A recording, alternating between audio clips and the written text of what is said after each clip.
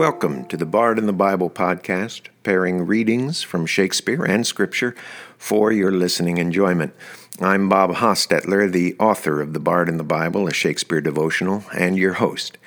This week, we pair Ariel's song from the Tempest with a Bible passage from 2 Samuel in the King James Version of the Bible. First, Ariel's song in the Tempest, which is a song, but happily for you, I will not sing it. I will recite it from Act 1, Scene 2 of The Tempest. Full fathom 5 thy father lies. Of his bones are coral made. Those are pearls that were his eyes. Nothing of him that doth fade, but doth suffer a sea change into something rich and strange.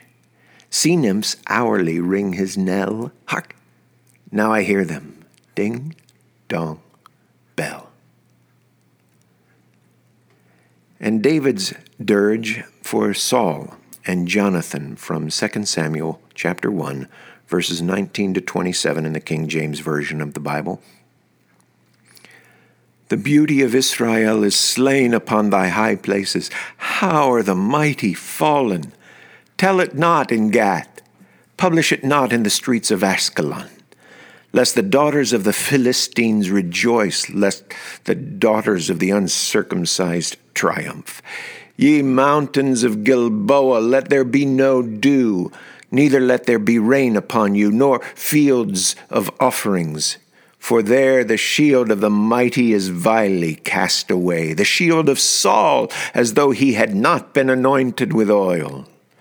From the blood of the slain, from the fat of the mighty, the bow of Jonathan turned not back, and the sword of Saul returned not empty. Saul and Jonathan were lovely and pleasant in their lives, and in their death they were not divided. They were swifter than eagles, they were stronger than lions. Ye daughters of Israel, weep over Saul, who clothed you in scarlet with other delights, who put on ornaments of gold upon your apparel. How are the mighty fallen in the midst of the battle! O Jonathan, thou wast slain in thine high places. I am distressed for thee, my brother Jonathan. Very pleasant hast thou been unto me. Thy love to me was wonderful, passing the love of women. How are the mighty fallen, and the weapons of war perished. More informative and inspiring parallels between Shakespeare's works and the King James Version of the Bible are explored in the daily entries of The Bard and the Bible, a Shakespeare devotional. Thanks so much for listening to the Bard in the Bible podcast.